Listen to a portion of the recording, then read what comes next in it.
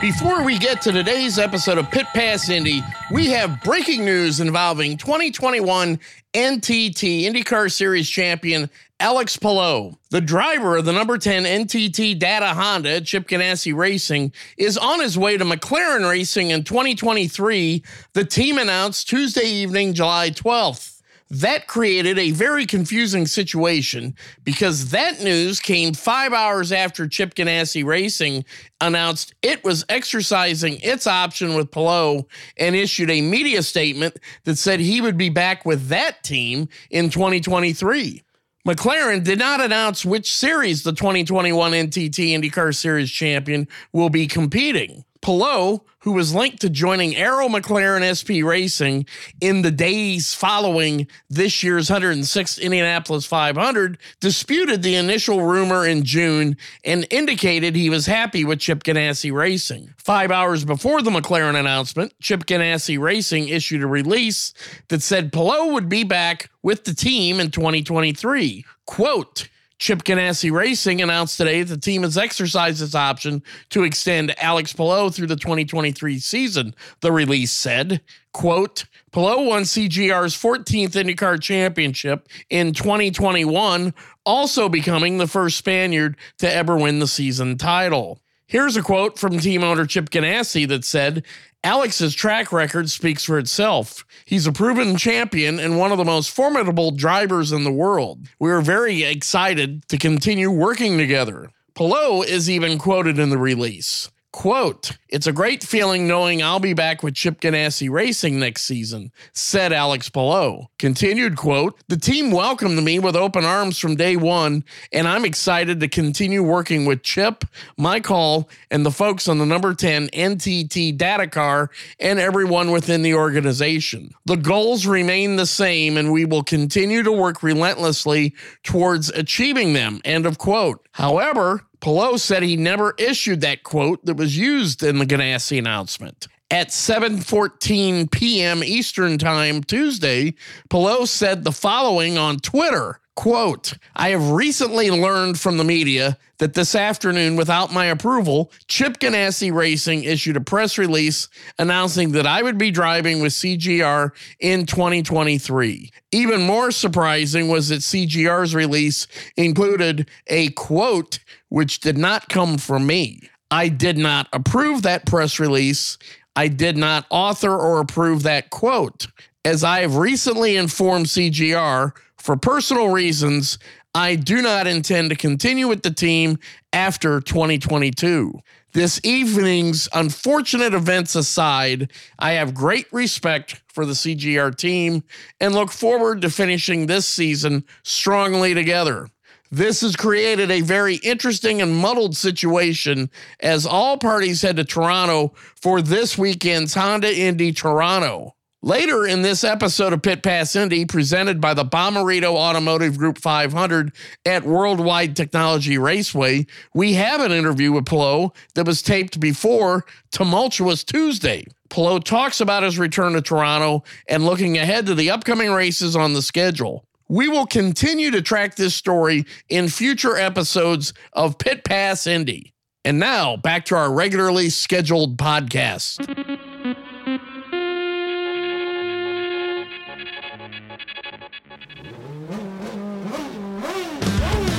IndyCar fans, it's time to start your engines. Welcome to Pit Pass Indy, a production of Evergreen Podcast. I'm your host, Bruce Martin, a journalist who regularly covers the NTT IndyCar Series. Our goal at Pit Pass Indy is to give racing fans an insider's view of the exciting world of the NTT IndyCar Series in a fast-paced podcast featuring interviews with the biggest names in the sport. I bring nearly 40 years of experience covering IndyCar and NASCAR, working for such media brands as NBCSports.com, SI.com, ESPN Sports Ticker, Sports Illustrated, Auto Week, and Speed Sport. So let's drop the green flag on this episode of Pit Pass Indy. Welcome to this week's edition of Pit Pass Indy, presented by the Bomarito Automotive Group 500 at Worldwide Technology Raceway on August 20th. Make plans now to be part of the action by visiting www.wwtraceway.com and www.bommarito.com. After a weekend off, the NTT IndyCar Series heads to Canada for the first time since 2019 for the Honda Indy Toronto this weekend. The popular event on the streets of Toronto's Exhibition Place had been halted because of the COVID-19 pandemic in 2020 and 2021. But it's back and back in a big way as it kicks off one of the busiest portions of this year's IndyCar schedule. It will be the first of 5 races in 4 weekends and the first of 3 races in a 7-day period. After the Honda Indy Toronto on July 17th, it's off to Iowa Speedway as Hy-Vee, along with Penske Entertainment and the state of Iowa, bring back the popular Iowa Speedway to the schedule with a doubleheader. 2 complete races at the same track on the same weekend. The action kicks off on Saturday, July 23rd with 1 race and follows with another race on Sunday, July 24th. From there, the IndyCar teams head back to the Indianapolis Motor Speedway for the Gallagher Grand Prix on the IMS Road Course on Saturday, July 30th. It's part of an IndyCar NASCAR tripleheader weekend at the Brickyard. The following week, it's down Interstate 65 to Nashville, Tennessee for the Big Machine Music City Grand Prix on August 7th. It's a very busy and very important part of the schedule that will go a long way in determining who wins the 2022 NTT IndyCar Series Championship. Currently, Indianapolis 500 winning driver Marcus Ericsson of Chip Ganassi Racing leads the standings at the halfway point of the season by 20 points over Team Penske's Will Power, the 2014 IndyCar champion. 2-time IndyCar champion Joseph Newgarden of Team Penske is third, 34 points out of the lead, followed by last year's champion Alex Palou, who is 35 out. Arrow McLaren SP's Pato O'Ward rounds out the top 5, 65 points behind the leader. With 8 races left in the season, the top 11 drivers are separated by 113 points from 1st to 11th. One driver that hopes to break through in the final 8 races is our first guest.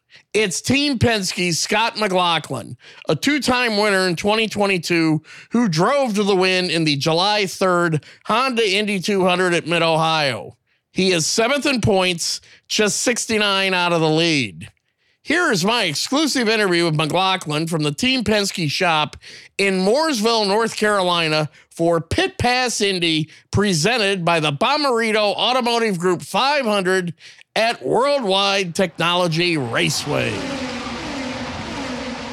He's back for another appearance on Pit Pass Indy, presented by the Bommarito Automotive Group 500 at Worldwide Technology Raceway. Team Penske driver Scott McLaughlin. Scott, a couple of weeks ago, you won your second career IndyCar race at Mid-Ohio in the Honda Indy 200 at Mid-Ohio. 4th of July weekend, how did you go out and celebrate that one? Look, it was absolutely an awesome weekend to get your second IndyCar win. You know, America's weekend, and it was awesome. I definitely went out on the Sunday night with the guys. We actually got home pretty early. We were lucky enough to be on the private plane home with the team plane, and you get home pretty early, and we were all pretty jacked up to go out and have a few drinks. So we went out and celebrated, but eyes forward, getting ready for the back half of the season. It's going to be a pretty awesome one. Did you hit any fireworks shows down there in Birkdale Village that night? No, I didn't hear any. But on the Monday, when I was trying to sleep and recover, that's when I heard the fireworks. Well, the fireworks in the Lake Norman area have changed a little bit. They no longer really give you a list of where they're at on any particular time. Yeah. So I don't Apparently you can't shoot them in the air or something like that. Like you're only allowed sparklers or something. Oh no, maybe I'm wrong. I saw some new. Yeah, personal fireworks. You're only allowed to. You can't have like ones that shoot up or something like that. So, but I'm sure people do. But the fact is, you had your parents here, and they saw the victory. Did they come back on the team flight with you? No, they didn't. No, they drove home. Actually, they drove the dog home. So they wanted to do that. They didn't want him to go in the kennel, and I was like, okay, well, you guys can drive him, and they did. So they loved it. I probably encountered them on the turnpike because I drove home after the race too. Yeah, it's not too far. It's probably it's 7 hours or something. 7 hours. Yeah. Not 7 hours from Mid-Ohio to Lake Norman, North Carolina. But I'll tell you what, by the time that trip's over, you're done. Yeah, 100%. That's why I didn't drive. But getting back to the season, though, I brought this up after your victory the other day. But that was, are you right at the area of your career that you thought you would be when you signed to become an IndyCar driver? Now that you've had a little bit of time to reflect to that, like I said, you're young, you want to win every week, but nobody's going to win every week. So is this your level of progress right about on target? Yeah, I think so. I think we're in a good spot in terms of just where we're at and where we want to be, where we wanted to be, going into this season. I think 2 wins is probably ahead of schedule in some ways. I think, we wanted to win a race, but to be as consistent as we have been, we've had a bit of bad luck. I've made some mistakes, but I think every race we've had a chance to be in the top 5. And if it wasn't for a couple of misdemeanors, I'm probably find myself very close to the championship lead. So it's, it's one of those deals where we've had the pace to run right at the front all year. And that's been a big, tick for me and really allowed me to, settle into the groove of the IndyCar season a lot easier. Last year, you ran your first Indianapolis 500. It was limited capacity. If you call 137,000 fans limited, that's more people than would be able to fit in any other sporting event on earth. But now this year, to see it in its full glory, what was that like for you? Oh, it was almost overwhelming. It was crazy. It was just one of those races that you see a lot on TV, but to be a part of it from a driver's perspective was just incredible, and to see it full and, like you said, in all its glory was amazing. And definitely, my mum and dad have never seen so many people in their life, and it was. My whole family were sort of like taken aback a little bit with how big the situation and the race was, but it was so cool to experience that all together, and thankful they were able to come across for it. What was the one thing about either the pageantry, the pre-race, or the race itself that really jumped out and surprised you? I think, to be honest, the parade on Saturday was surprising. I didn't realize how big it would be. I knew that parades are normally pretty big, but like this was like lined with people for miles, and it was pretty special to be a part of that. I guess in some ways, what always gets me is just how patriotic, America is on the Memorial Day weekend, and be able to see that firsthand with the troops and salute to them and the flyovers and the anthems. It's pretty special. It's always special here racing in America, regardless, like the national anthems and pre-race prayer and stuff, things that we do. But it's even more special on a day like that, a very significant day in America, and America's culture. It was also a significant weekend for America's culture with your second victory at Mid-Ohio. Interesting place. It's out in the middle of a cornfield, literally. But all of a sudden you get there and there's all these people there that were camping out. I don't know about you, but I thought the crowd Sunday was pretty big. Yeah, no, it was huge. The campgrounds were full. Looking at on the hill, like before the start of the race. It was packed as well. So, something that, was so very exciting for like all of us drivers, because you've been, you go to Mid-Ohio a few times, especially on America's weekend, and you want to see a big crowd. And there has been the last few years. We've put on some really good racing. I think the race on the weekend was pretty crazy. And something that the fans wanted to see. And I'm excited to be at the front of all that. You've only been in the series for 2 years, but what is your feeling from race to race about how IndyCar is accepted by the fans? I've always told everybody at the races that they go to, it's, they're very well received for that particular weekend. They probably need more following on a weekly basis on TV and other media. But what is your sense of the way IndyCar is followed compared to other American sports or other sports that you were used to seeing down in New Zealand or Australia? I think, it's bigger than what I was ever a part of in Australia in some ways. I think like Supercars was big, but IndyCar is just big on a world scale. You know, everyone knows about it from Europe and Australia, New Zealand, you know, America. Probably the thing that's a negative thing for an IndyCar is probably we don't race, you know, as much as we probably want to, or every weekend like a NASCAR or something like that. So having that consistency, being in people's, you know, heads and living rooms every week is difficult. But that's why this 5-week stretch that we have right now, where we're going to be racing back to back to back, we need to make sure that we just promote the hell of it out of it, and make sure that we you know, get right amongst it, and get people knowing when we are. Because whenever people come to an IndyCar race, or, you know, I have friends come that have never been before, they're like, far out, this is awesome. Like, this is, you know, such an awesome spectacle. Do such a good job at looking after our fans. We've got some great seating for people to watch the races from. We've got great racing. We've got best racing in the world. I think, you know, we've got to really push that agenda over a period where we're racing consistently over the next few weeks. A lot of the newbies that are starting to follow Formula One because of Drive to Survive keep saying IndyCar needs to do this, they need to do that. My attitude is IndyCar was never designed to be Formula One. It was designed to be IndyCar.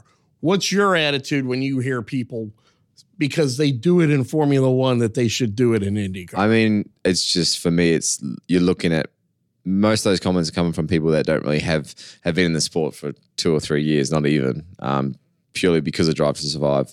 I think what IndyCar has is one of the most pure forms of motorsport in the world. A spec series, how close it is, how tight the drivers are. You know, we're very, you know, there's so competitive between all the teams. You know, Dale Coyne can come up against a powerhouse like Team Penske and win on any given day. You know, a small team against a big team, it's a great story. And I think that's what we have over most motorsports, that, you know, genuinely smaller teams can win races.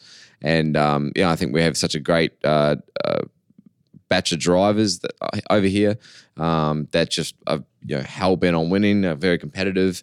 We're not just going out to beat our teammates. We're not just going out to get points. We're literally, every race we can do, we can win a race, and that's the difference between us and Formula One. So, look, I fully respect what Formula One does. I fully respect what they do, but we are on a different page in terms of budgets, in terms of manufacturer support in some ways.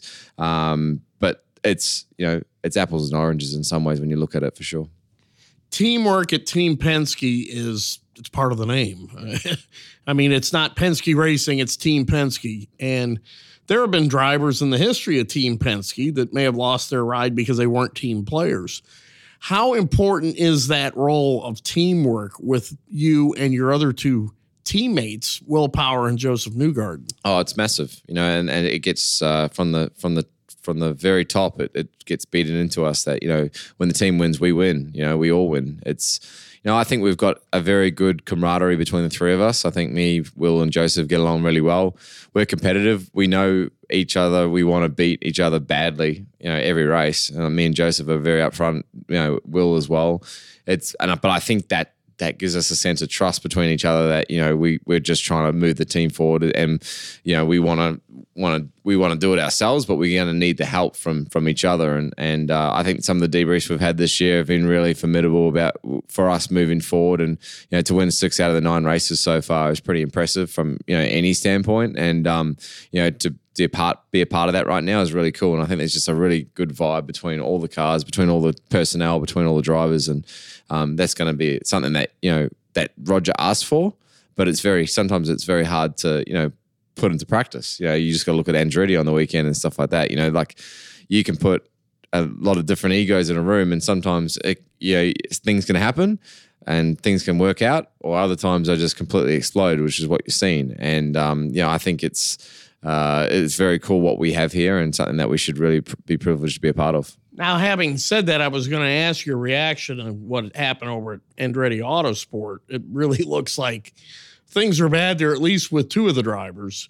And you said that's been brewing for a while. When did you first become aware that Grosjean and some of the other drivers weren't really hitting it off? Yeah, I mean, there's been certain driver meetings and stuff that we've had, you know, just before the races, and, you know, one of them asks a question and the other one will say, like, something that contradicts their whole statement, or says it's wrong or whatever. It's like, well, teammates don't really do that, right? So you could see that it's been, there's been some, I guess, personality clashes over the years. And to be honest, I get along with all of those guys. Like there's not an issue from my end. I think those guys together, it's they all are very competitive, but they take it on in a different way, and that's just probably something that needs to be controlled from the top of Andretti as well. I think they've got to that's something that's worked very hard. Tim and Roger are very hard on teamwork and making sure that we're up to standard with that. I think it always comes from the top, that sort of stuff, that sort of standard. But having said that, when there's a situation like we saw at Mid-Ohio to where innocent bystanders can get caught up in their squabble, how much of that is an issue that drivers have to be aware of if these guys aren't really getting along? Yeah, I mean, you just got to take it as it comes. At the end of the day, that's motorsport. You get caught up in stuff that, sometimes teammates, it might not be teammates, it might be Romain and Graham Rahal or something like that. They might get caught up and you get caught up in it. That's just, sometimes it happens. But yeah, I think it's an interesting dynamic that sometimes you'll be like, you're behind a couple of them and you'll be wondering what's going to happen. But it's also sometimes when you, from the outside looking in, it's like, well, that makes you even more privileged to be a part of it, something like this, and the journey that we're on as a team. That when I'm in victory lane, both my teammates come up to me, congratulate me. Same goes with when they win. I think we just got a really good camaraderie that makes you be, like I said, privileged to be a part of, and you just got to watch those other little characters around you. But you also have one of the great characters in the sport as a teammate with Will Power. And has he ever come up to you acting as if he's mad, but only in a way to kind of see what your reaction might be? No, but if he did, I wouldn't really care. Yeah, I mean, he spun me out at Nashville last year, but we were very upfront with it straight away. Like, I was pissed off with him, but at the same time, we had a pretty gentlemanly, frank discussion, and we got over it like big boys, And that's how you've got to move forward. And we don't have to hang out all the time. We don't have to do bits and pieces. But having a guy like that in your corner with how fast he is, how much of a following he has, you just got to try and learn off him, feed off him, and try and beat him, because if you beat him, you're doing a pretty good job. Because he's from Australia and you're from New Zealand, do you sometimes try to gang up and play tricks on Joseph? Yeah. It might be the other way around. I think me and Joseph play tricks on Will, but I think the camaraderie, like me and Will, we get along pretty well. It's funny, we just talk about certain things. Obviously I lived in Australia for a very long time, so some of my mannerisms and stuff are very Australian, and he just laughs at that sometimes, and it sort of brings him back to home a little bit, I guess. So it has been nice having a guy that's from a country that you sort of grew up in, just talking about bits and pieces that you Americans don't really understand. Now, I wanted to ask you a little bit about the Bomarito Automotive Group 500 at Worldwide Technology Raceway. It's one of the highlights on the schedule, at least from a fan's perspective. Draws a big crowd, fireworks going off, a lot of entertainment, a lot of action, a lot of excitement. What's your reaction, or what do you think of that event and that weekend? I really enjoyed Gateway last year. That was one of my good results of the year. I finished fourth there, and the short track racing, I really enjoy the short track oval, and it's going to be interesting when we go there with the package that we have this year. What the racing is going to be like, how if you can pass and in an easy way, I think we can go really well there as a squad and get a pretty good race. I mean, we've got a couple of trophies the last couple of years. We've won there as a team. It gives you confidence as a driver to go back there and win at a track that you really enjoy. What about the whole vibe and atmosphere? It's one of those races where when you get to the track earlier on Saturday, you start seeing all these fans filing in, many of them from Indianapolis, many of them from all over the Midwest. But they really do circle that date as a race that they are going to make sure they're at. So to have that kind of support, how cool is that for you? It's awesome. That big grandstand in the front is just absolutely packed, and then the suites above that as well. And I didn't realize until I went over and did an autograph session during the weekend that how big it is out the back. Behind the grandstand, and how much vibe's going on. There's cars out there. There's concession stands and bits and pieces, people looking at merchandise and souvenir shops. It's crazy. It's an awesome spectacle, and I think the people at Bommarito do a very good job at promoting it and making it as big as it is, because I think St. Louis looks like a town. I went to the baseball game last year, and it seems like a town that really follows its sports and a town that really gets behind events that come to the city. On the parade lap or the salute lap, when they fire off the fireworks on that backstretch, at first, did that scare you? Because it was like some drivers weren't even expecting that. Yeah, no, well, they sort of told us in drivers' meeting that there was going to be something happening there. So I wasn't, but all of a sudden you could feel the heat of the flames and stuff like that, which was pretty wild. But I love those twilight races where we race like it's just going into dark. It's I wish we did more night racing, especially on the ovals. It would be a lot of fun. But when you saw that flame and you felt it actually in the car, you've got to focus on your job. But what part do you become race driver and race fan to where it's like, wow, that's really cool? It takes probably half a second. You look at it, you're like, oh, well. And then you get back into it. You got to start saving fuel and getting on with it. But I think it's a great spectacle for the fans. And as far as the Midwest type of racing, short ovals is a great example of what they do in the Midwest, whether it be USAC midgets or Silver Crown cars, IndyCar races on short ovals. You come from a road racing background, but also in V8s. What do you think of that style of racing, and how uniquely American is that to somebody who's not from the United States? Yeah, it is. I think oval racing is American. It's just it's what what you guys have grown up around, and what sort of IndyCar racing its DNA is a part of. I'm a big believer on having more ovals. I'd love to go to Richmond. I know that was going to be on the calendar a few years ago. I'd love to go back there. I think there's some really cool tracks around America, the Midwest, or even around this area in Charlotte like that we could race at. I'd love to race, to be honest, at Charlotte at the Roval and have like a half oval, half road course. That'd be pretty cool. But yeah, certainly I think the way that you attack a race on an oval is so different to how I've ever done that before, and I think that's uniquely American.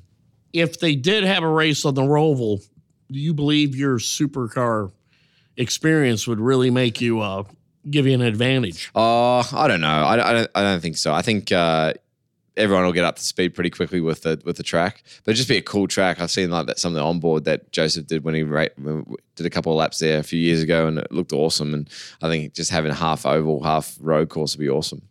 And because Team Penske also houses the NASCAR teams, how much have you gotten to know some of their drivers over in NASCAR and on the team? And is there anyone in particular that you associate with more than others? Yeah, look, I probably associate myself. I train a little bit with Austin Cindric, and then I play a lot of golf with Ryan Blaney and hang out with him. So probably hang out with Blaney the most.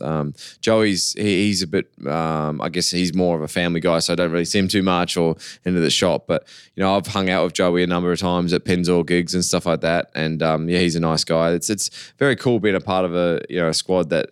Not only now we've got IndyCar and NASCAR, we've got sports car coming on and walking through the sports car shop and seeing the Porsche there and stuff is pretty exciting, and everyone in their Porsche shirts. So I think the team's in a really nice spot right now and really set up for some big success in the near future. And as a race driver, how much do you want to just get in that Porsche and take it out for a spin? Yeah, I mean, I'd love to one day maybe have a go in the sports car thing if there was ever an opportunity for me. But at the same time, I've got to make sure I put the best foot forward here and just make it happen. And if I keep doing the results like I did at Mid-Ohio and St. Pete, maybe the opportunities will arise. Scott McLaughlin at the halfway point of the season. He's got 2 victories in the IndyCar series so far. Congratulations on those.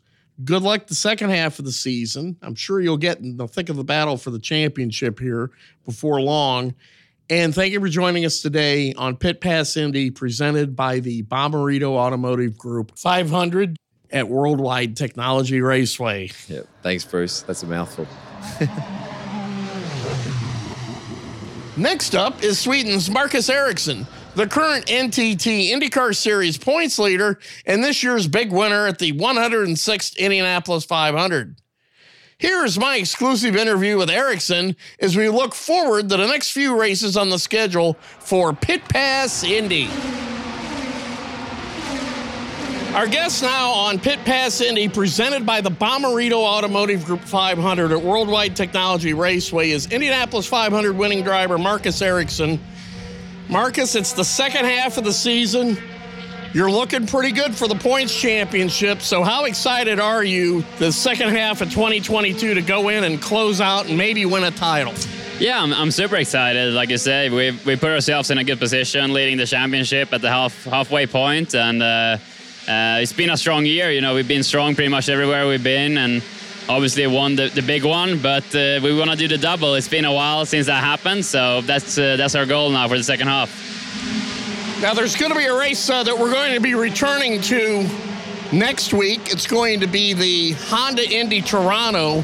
It's been a while since you've run on the streets of Toronto. What do you recall about the track and how difficult it is? Yeah, I only went there once in 2019, and it was a good experience. I really enjoyed Toronto as a city, and it was a great weekend. Unfortunately for me in the race, I got hit on the first lap and got a lap behind, so it wasn't the best race for me, but I did enjoy the track, and I feel like we've been really strong this year and last year on street courses, obviously getting my first 2 wins in Detroit and Nashville. So I'm really looking forward to coming back there, seeing the Canadian fans. It's going to be fun as well. It's always a good turnout, so really excited to be back there. The weekend of Toronto is going to kick off a very busy stretch of the season for IndyCar. After that will be a doubleheader at Iowa. Following that will be the second road course race at the Indianapolis Motor Speedway. Then after that, it's the streets of Nashville, where, oh, by the way, you're the defending winner, even though you went airborne there last year. Third week of August will be the Bommarito Automotive Group 500 at Worldwide Technology Raceway, the last short oval race of the season. So that's a lot of racing in a short period of time. How difficult will that be for a driver? Yeah, it's going to be super busy, from, like you said, from now on, really until the end of the season. It's like 9 races in 2.5 months. So it's pretty crazy, or even less than that. So it's pretty crazy. It's going to be really full on, but that's what we love to do. We love to go racing, and I feel like I have such good momentum now, and all of us as a team. So we just want to build on that and have a really strong second half and try and go for that championship. So I don't mind going a lot of races. That's perfect. During the break, you tested at Iowa Speedway. How important was that test, considering you're going to have 2 races there at the end of July? It was very important. I think, like I said, Iowa is a double points, double header. So it's going to be important to have a strong weekend there for the championship. So yeah, it was important to get there to test. We haven't been there for, last year. So we had some stuff we wanted to try, and I feel like it was a good test, but we have some work to do until we get there next time for the race. So good to get out there. It's a fun track. I love short ovals. So Iowa and Gateway is going to be really fun to go there in the end of the season now. You got a couple of weeks off. You did some testing, and then you also had some time off. Did you get a chance to catch up with anybody back in Sweden, or at least on the phone? Yeah, I actually went back home to Sweden for 5 days, and that was fantastic to see my family and friends. Hadn't seen most of my family and friends since January, so everyone was super excited to have me back for a few days and sort of celebrate a little bit the Indy 500 victory. So it was amazing and gave a lot of energy and recharged my batteries. So I'm full of energy now for the second half. Looking back at the Road America race, you had a very good finish. I know one of your teammates, Alex Palou, was a little bit upset at an early race incident. You two talked shortly after that. How did that go? I guess you guys are old friends now. Yeah, for sure. It was, it was one of those racing incidents that happens sometimes. Obviously, it was very unfortunate that he had to retire at the spot, but we talked about it the next day, and it's all good between us, and we move forward. And I think the important thing for us is that we continue to work as a team, because that's why we've been so strong the last year and a half as a team. We have Alex, me, Scott, and Jimmy working so good as a group, and we want to continue that. And then wrapping up here on Pit Pass Indy, presented by the Bommarito Automotive 500 Worldwide Technology Raceway. That race is coming up in August. How do you like that track? You've had some good runs there. There was a doubleheader there during 2020. How do you like that track, and especially the show that it puts on for the fans? I really enjoy it. It's a really fun track to drive. It has 2 very different corners. Turn 1, 2 is very banked, and you brake going into that corner, and then you have 3-4, which is a lot flatter and quite a big bump in the entry that makes it really tricky. So it's quite a tough track. It might look a bit simple from the outside, but it's a really tough track to both set up the car and to drive. And what I really enjoy there as well is the atmosphere. It's always a good turnout. It's usually a lot of fans there, and they put on a great show. So really looking forward to that. I think it's going to be a really good race and race weekend. So hoping to see a lot of fans in the grandstands as well. Marcus Ericsson, the winner of the 106th Indianapolis 500. Congratulations on that big victory, and thank you for joining us today on Pit Pass Indy, presented by the Bommarito Automotive Group 500 at Worldwide Technology Raceway. Thank you. We'll be right back to Pit Pass Indy after this short break. In the world of racing, Penske means performance and winning. For good reason. Since 1966, Team Penske has won 44 national championships, 17 in IndyCar alone. And last year, Team Penske claimed its Indianapolis 500 record-extending 19th Indy 500 win, with Joseph Newgarden the latest driver to win the famed race. Team Penske also won its second straight NASCAR Cup Series championship.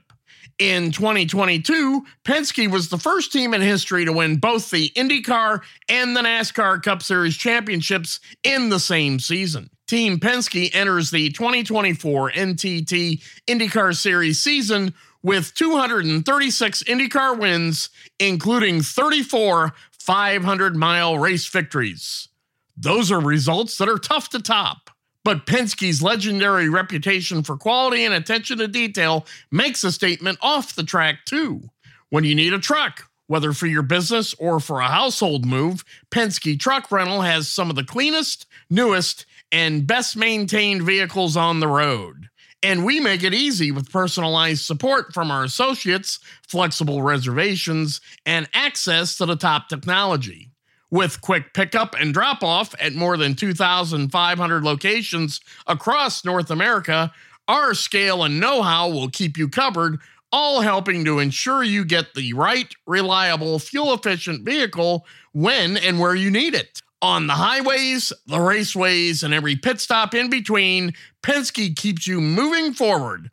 Gain ground with Penske. Get a quote today at PenskeTruckRental.com, or for household rentals, download the Penske Truck Rental mobile app today.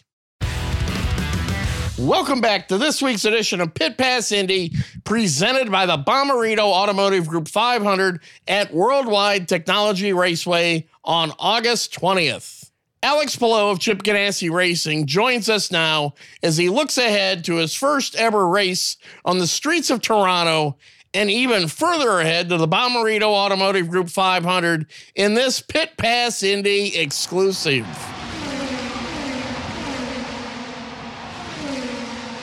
Joining us now on Pit Pass Indy, presented by the Bommarito Automotive Group 500 at Worldwide Technology Raceway, Alex Palou, Chip Ganassi Racing.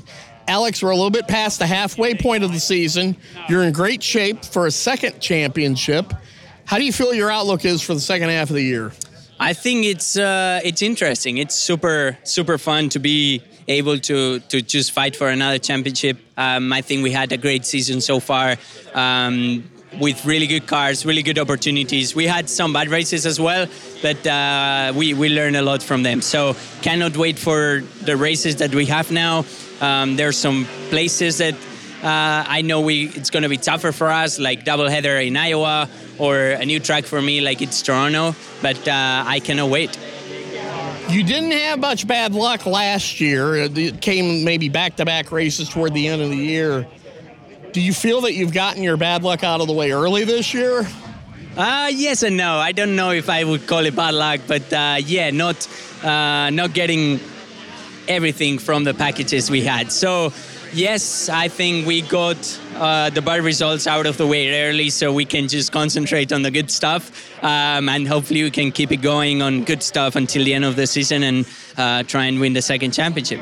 A lot of us were surprised by your frankness after the Road America incident with Marcus Ericsson. Where did that come from? just frustrated, knowing that we had a really good car and a really good opportunity to fight for the race.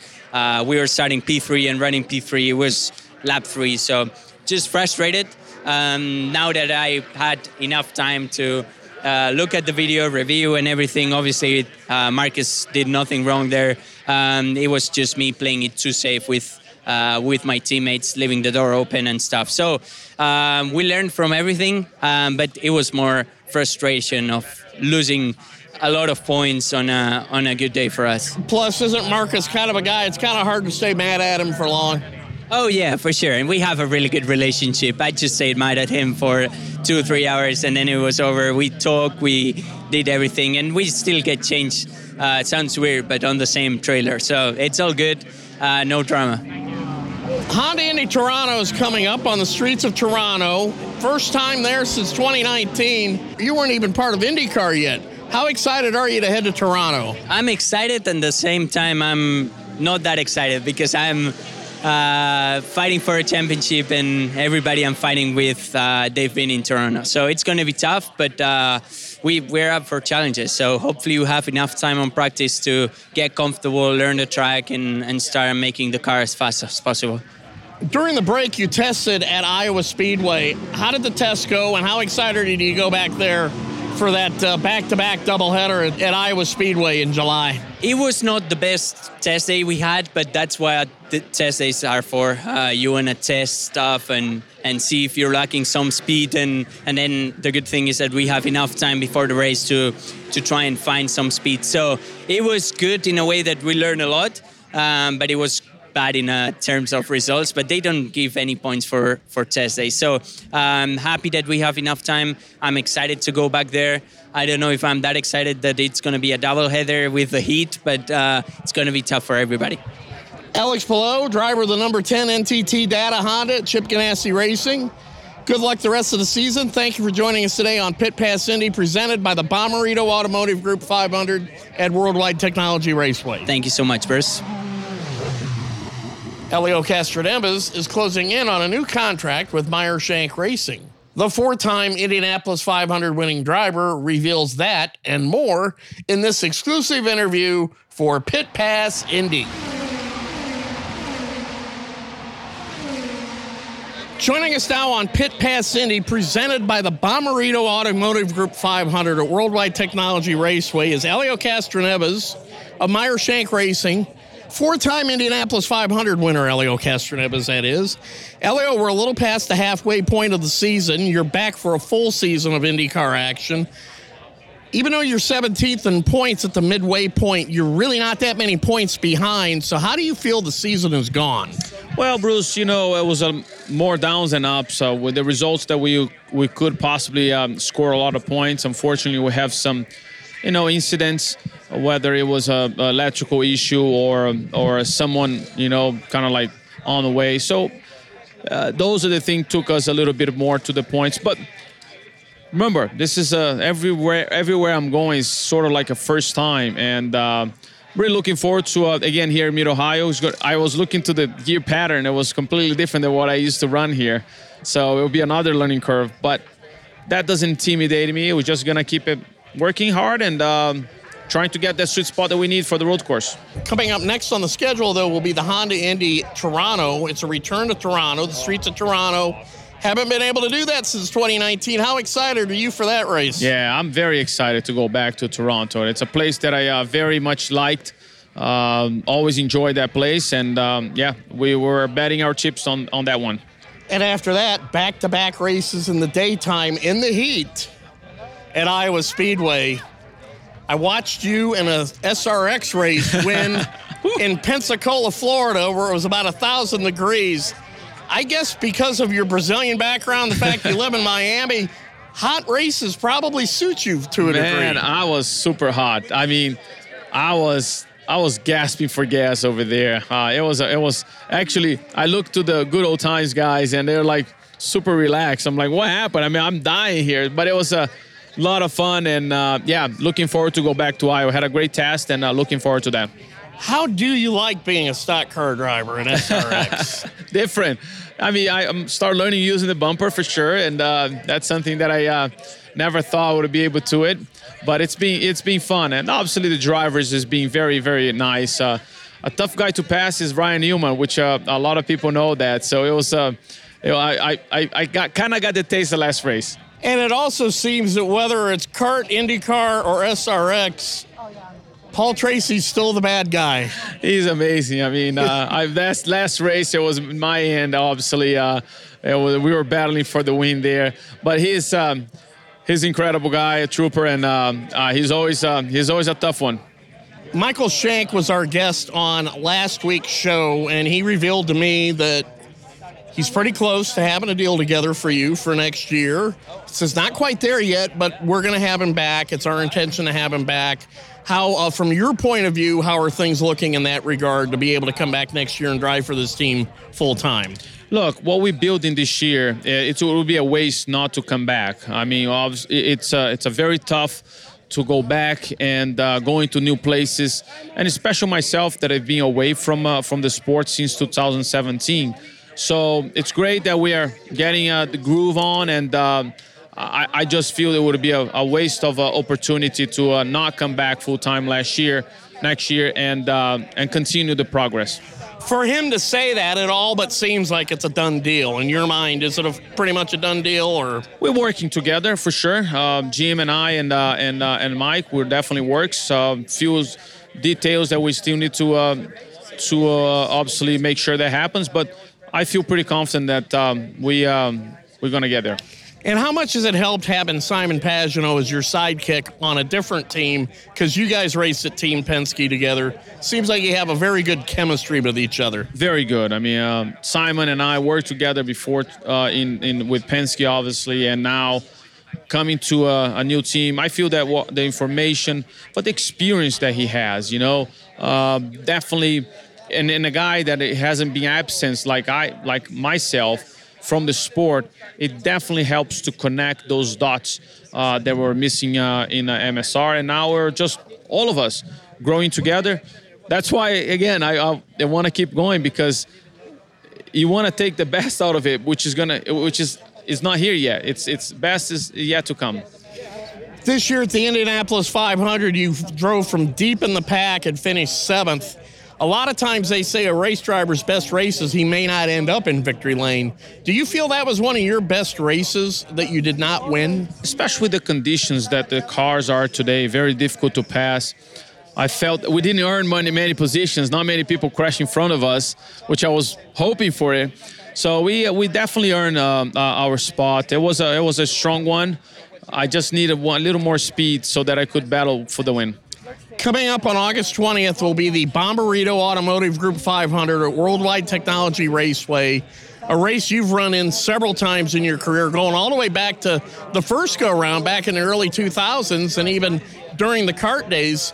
How excited are you to race that race? It seems to be a popular race under the lights for the fans in the great Midwest that are able to come out to Worldwide Technology Raceway. Yeah, St. Louis has always been a very dear place in my heart because I used to work with Carl Hogan back in the days, and always enjoyed that place.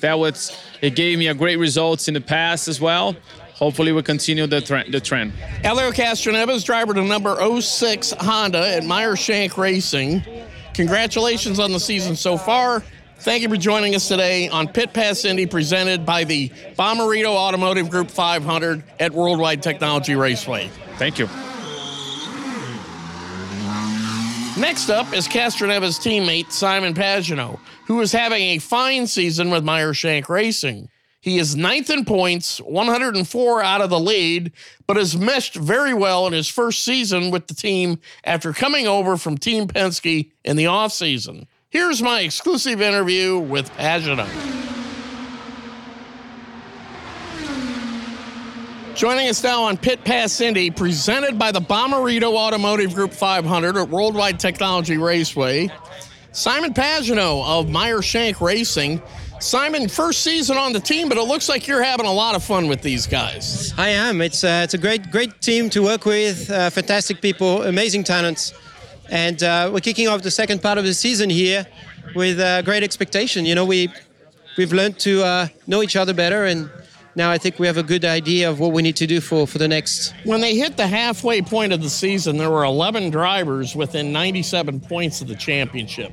Can you ever recall it being that tight, that deep, that far into the season? No, I don't. I think it's really competitive now.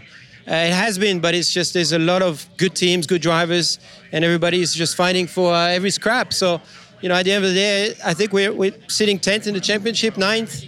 I feel like we're in a good position. That's kind of what I would expected, just having to learn so much from a new team, and hopefully we can grab a few more spots before the end of the year.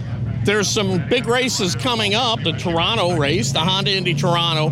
First time IndyCar's been back there since 2019. How excited are you about returning there? Super excited. Last time we were there, I won the race. It's one of my favorite tracks. We've been tremendous on street course, so you know, hopefully I can show the potential and finish the deal there.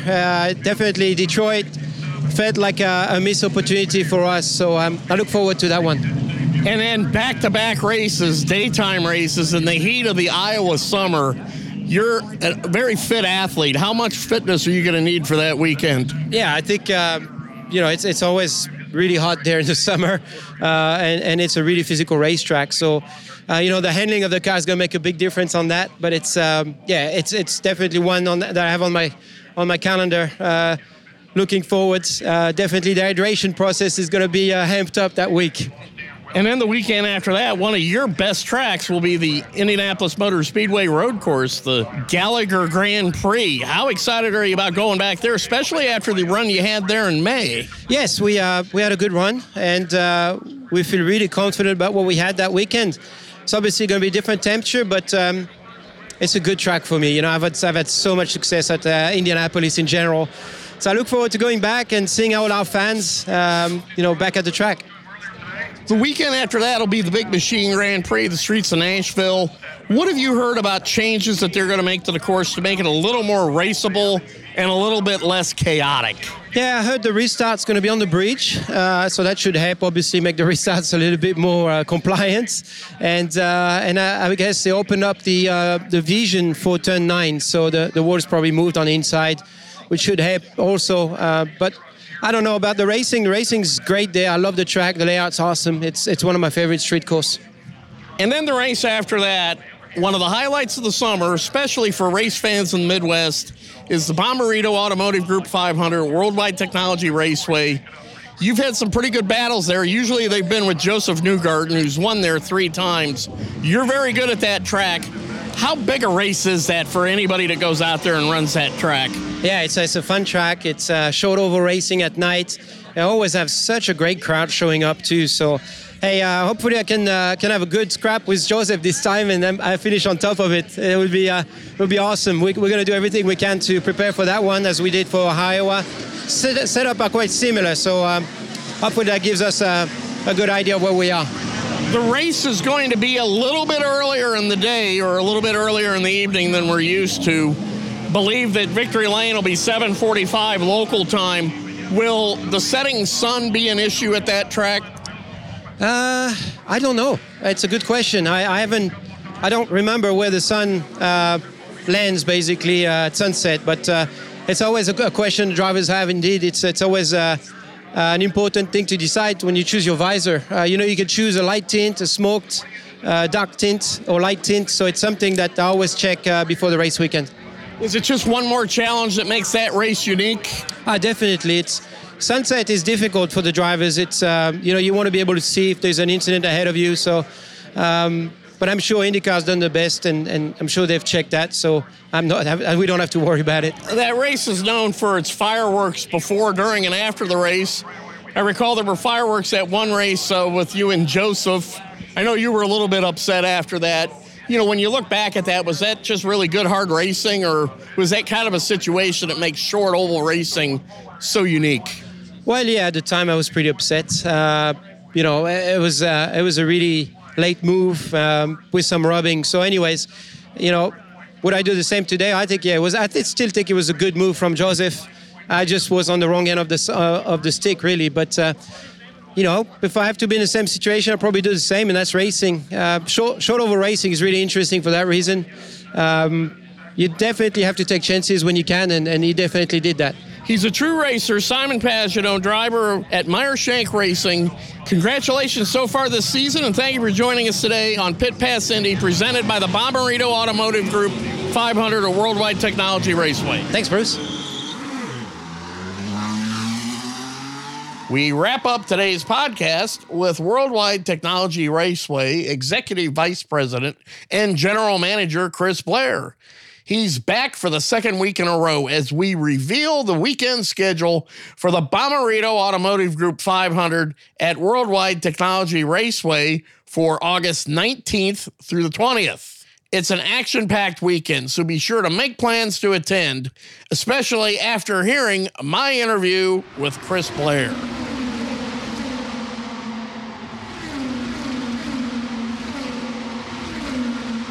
Joining us now on Pit Pass Indy, presented by the Bommarito Automotive Group 500 at Worldwide Technology Raceway, is the man himself, Worldwide Technology Raceway Executive Vice President and General Manager Chris Blair.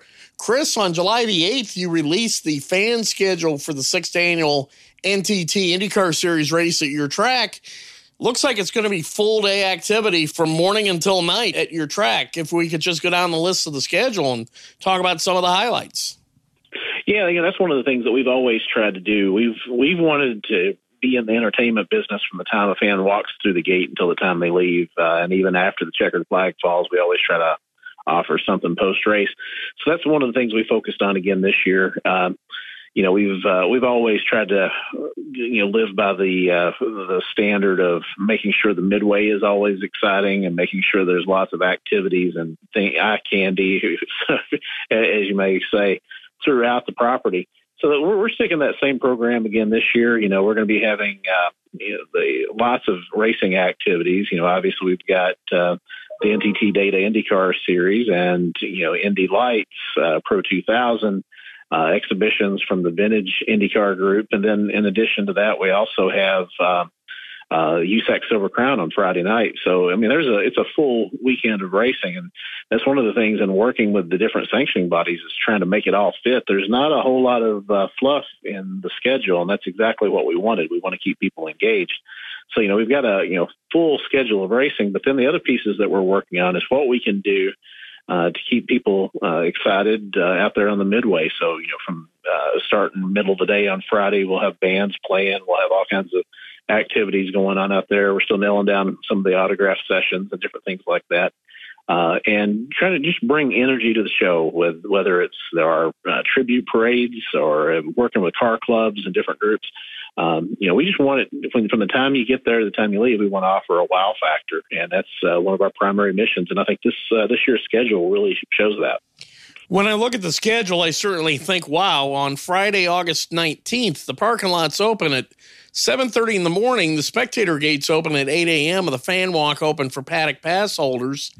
And then right as the spectator gates open, it's Indy Pro 2000 practice. At 9 a.m., the IndyCar garage opens, and the paddock is then open for paddock pass holders. That's a lot of early morning activity when people are just starting their day. Yeah, it's one of those things we kind of go back and forth with. Is a lot of folks say, well, do you really need to open the gates when some of the classes are just out there practicing? And the way I've always looked at it, if there's a race car on the track, I think fans should have the opportunity to get in and see it. So, we do a kind of a soft opening with each day. We're not going to have every single gate open. There's just limited access to get the fans going, and then we kind of gradually ramp up as the day goes along. We open up more and more space and get everybody in. So, but I'm looking at it from the diehard race fan's perspective, who wants to be there and see every little thing that's going on and every bit of movement in the garage and what's happening on track. So we try to deliver, to those fans, the fans who are really just diehard gearheads, as well as the casual fan who may just want to show up, an hour or so before the race and watch a race and leave. We're trying to basically cater to everybody when we put these events together. Speaking of catering to everybody, at 9:15 in the morning is the Vintage Indy Exhibition. What are some of the cooler cars that you will have taking laps around your track in the Vintage Indy? Well, the great thing about what Mike Lashman and that crew does is they bring such a wide array of cars. I'm, looking at forward to. I haven't seen the final list yet, but I know a lot of the guys that are saying they're coming and getting ready. So there's going to be a representation of everything from the 1940s and 50s all the way through to just a few years ago. So, I'm not exactly sure what's coming at this point, but I know that from what I've seen working with that group, they always bring some spectacular pieces. And we've got a lot of local vintage cars as well. So there's got a lot of local representation. Our location being so close to Indianapolis, a lot of the guys, like the folks up there at Grant King's shops and the guys out there at with Turn 4 with Duman and them, they always bring great stuff to the racetrack. So I think you're going to see some fantastic pieces when we turn them loose that first day. Speaking of great stuff at the racetrack, at 10 a.m., you're certainly going to hear it when the USAC Silver Crown Series cars hit the track. And for anybody that has never been to a USAC Silver Crown race, the roar of those engines is something you'll always remember. What's it like having the grassroots of USAC on your track? Well, that's one thing about it. There's been some fantastic races here. Actually, the first oval race that we ever promoted here after Curtis took over the track, the first time the track reopened for the oval side of the track, it was for a USAC Silver Crown race back in 2013. And it was one of those days where we probably should have punted because it rained. Anything you can imagine. There have been tornadoes the night before. But we went ahead and went forward with it and put on the race, and it truly was an incredible show. It came down to 3 cars coming to the checkered side by side, and every race we've had here in the Silver Crown Series has been incredible. Lots of strategy. I mean, it's 80 laps or 100 miles, so we're right there on the edge on the fuel window, so your calculations on fuel has to be really close. And it's always just generated a fantastic show. So I think this will be about the 6th time that we've hosted Silver Crown. We've never hosted it on the same weekend as IndyCar. It's something the fans have always wanted. And so I think, for the fans that come that don't know what to expect, I think they're going to be blown away with this show. And it's going to take place right after IndyCar qualifying. So it's going to be an incredible night to see, the new versus the old of open wheel racing. At 10:45 a.m. local time, it'll be the Indy Pro 2000 practice. And then at 12 noon Central Time, which is local in the area in St. Louis, the NTT IndyCar Series Bommarito Automotive Group 500, the first of 2 practices on Friday.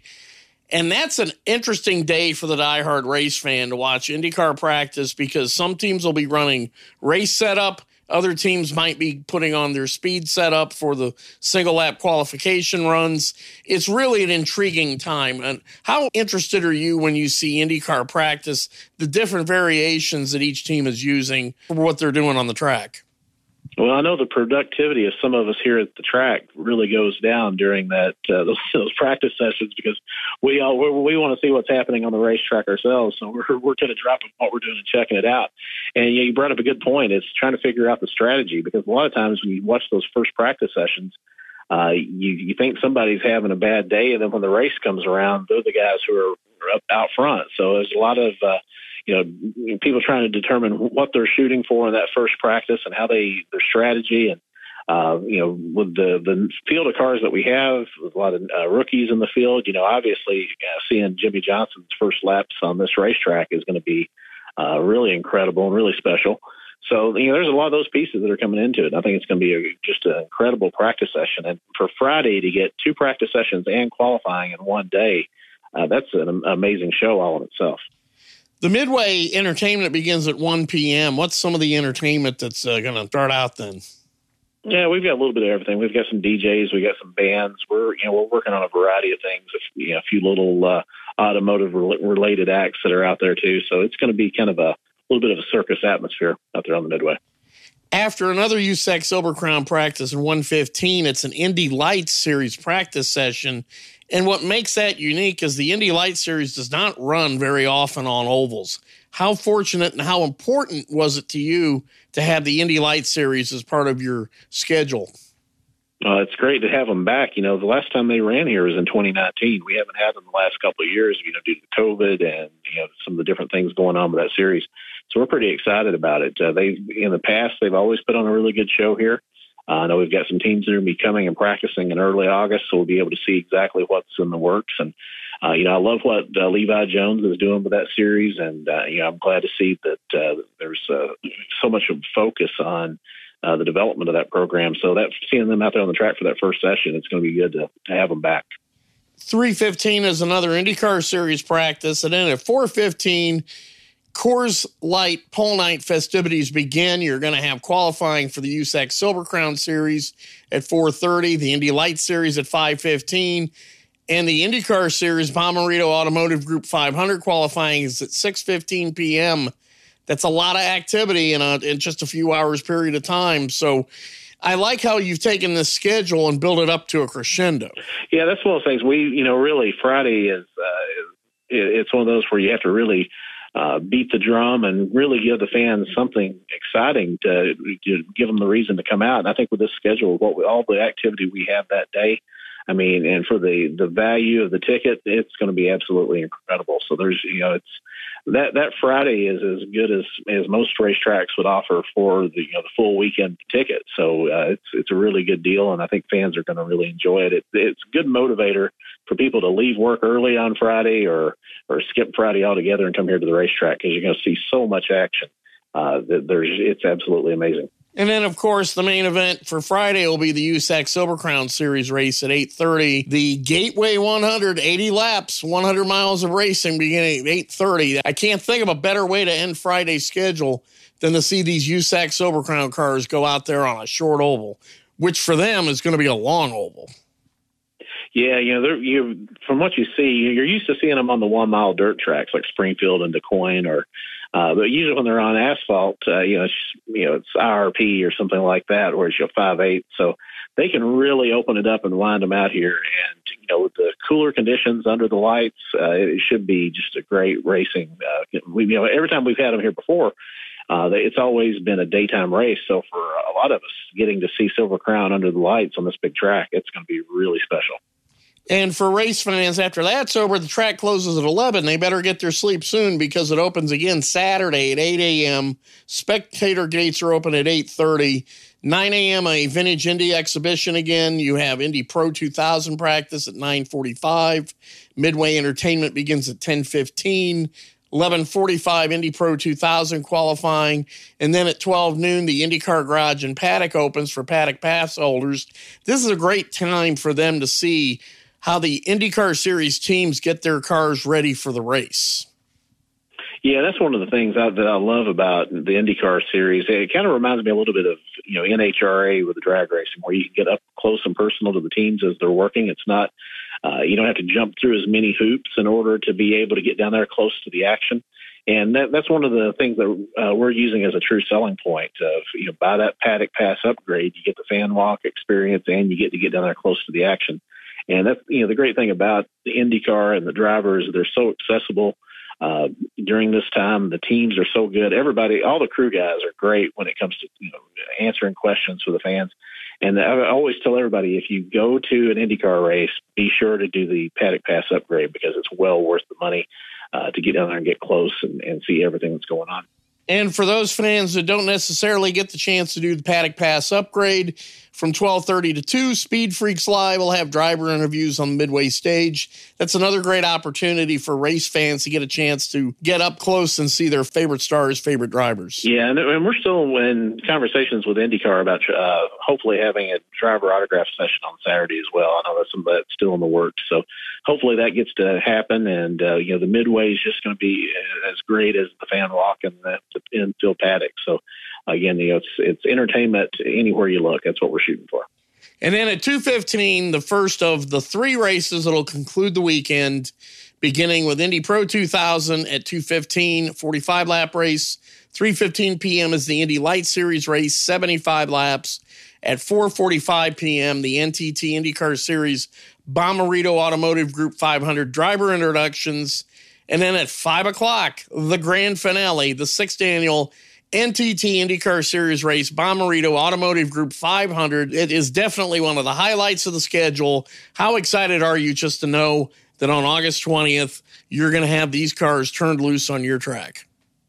This is the highlight of the year. I've, lifetime IndyCar fan, and getting to have them back, it's always special anytime you see that happen. And that's one of the reasons we always do the 3 abreast parade lap as a tribute to Indy, because the Indianapolis 500 and Indianapolis Motor Speedway is what made me fall in love with racing. And so I always like to do that aspect and pay tribute to the legacy of the sport with that. But with this year's event, I'm excited. I always love having our night races. We've got the earlier start time this year. We think that that's going to help us out a little bit with some of the out-of-town fans, because they'll come to the race, and then when the race is over, they can still drive home and not be as late getting home. We did some surveys, and we're taking a look at the scanning reports and tracking, and the majority of our fans were already in the gate for the last few years on the IndyCar race by 4 o'clock. So, even with the later start time, our fans were still arriving at around 4. So I don't think this is really, our earlier time shouldn't inconvenience anyone. I think it's going to play out well to everybody. They're already going to be here. We'll get the race done and over with a little earlier.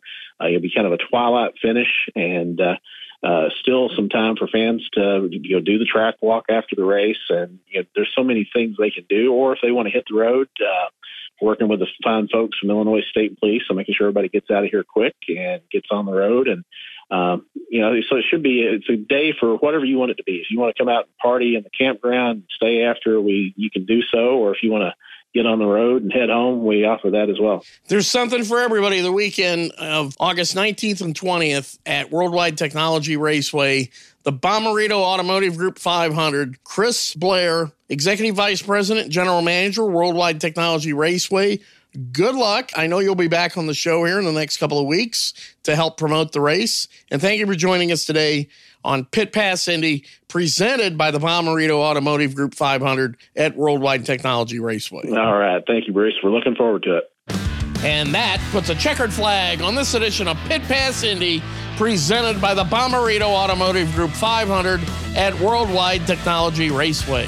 We want to thank our guest, Scott McLaughlin of Team Penske, Indianapolis 500 winner Marcus Ericsson of Chip Ganassi Racing, defending champion Alex Palou of Chip Ganassi Racing, 4-time Indy 500 winner Elio Castroneves of Meyer-Shank Racing, 2019 Indianapolis 500 winner Simon Pagenaud of Meyer-Shank Racing, and Worldwide Technology Raceway Executive Vice President and General Manager Chris Blair for joining us on today's podcast. Along with loyal listeners like you, our guests help make Pit Pass Indy, presented by the Bomarito Automotive Group 500 at Worldwide Technology Raceway, your path to victory lane for all things IndyCar. And we especially want to thank our new partners, the Bomarito Automotive Group 500 at Worldwide Technology Raceway. Make plans now to see one of the biggest and best IndyCar Series races of the season on Saturday, August 20th. For more information, go to www.traceway.com and bomarito.com. For more IndyCar coverage, follow me at Twitter at Bruce Martin, one word, uppercase B, uppercase M, _500. This has been a production of Evergreen Podcast. A special thanks to our production team. Executive producers are Bridget Coyne and Gerardo Orlando. Recordings and edits were done by me, Bruce Martin, and final mixing was done by Dave Douglas. Learn more at evergreenpodcast.com. Until next time, be sure to keep it out of the wall.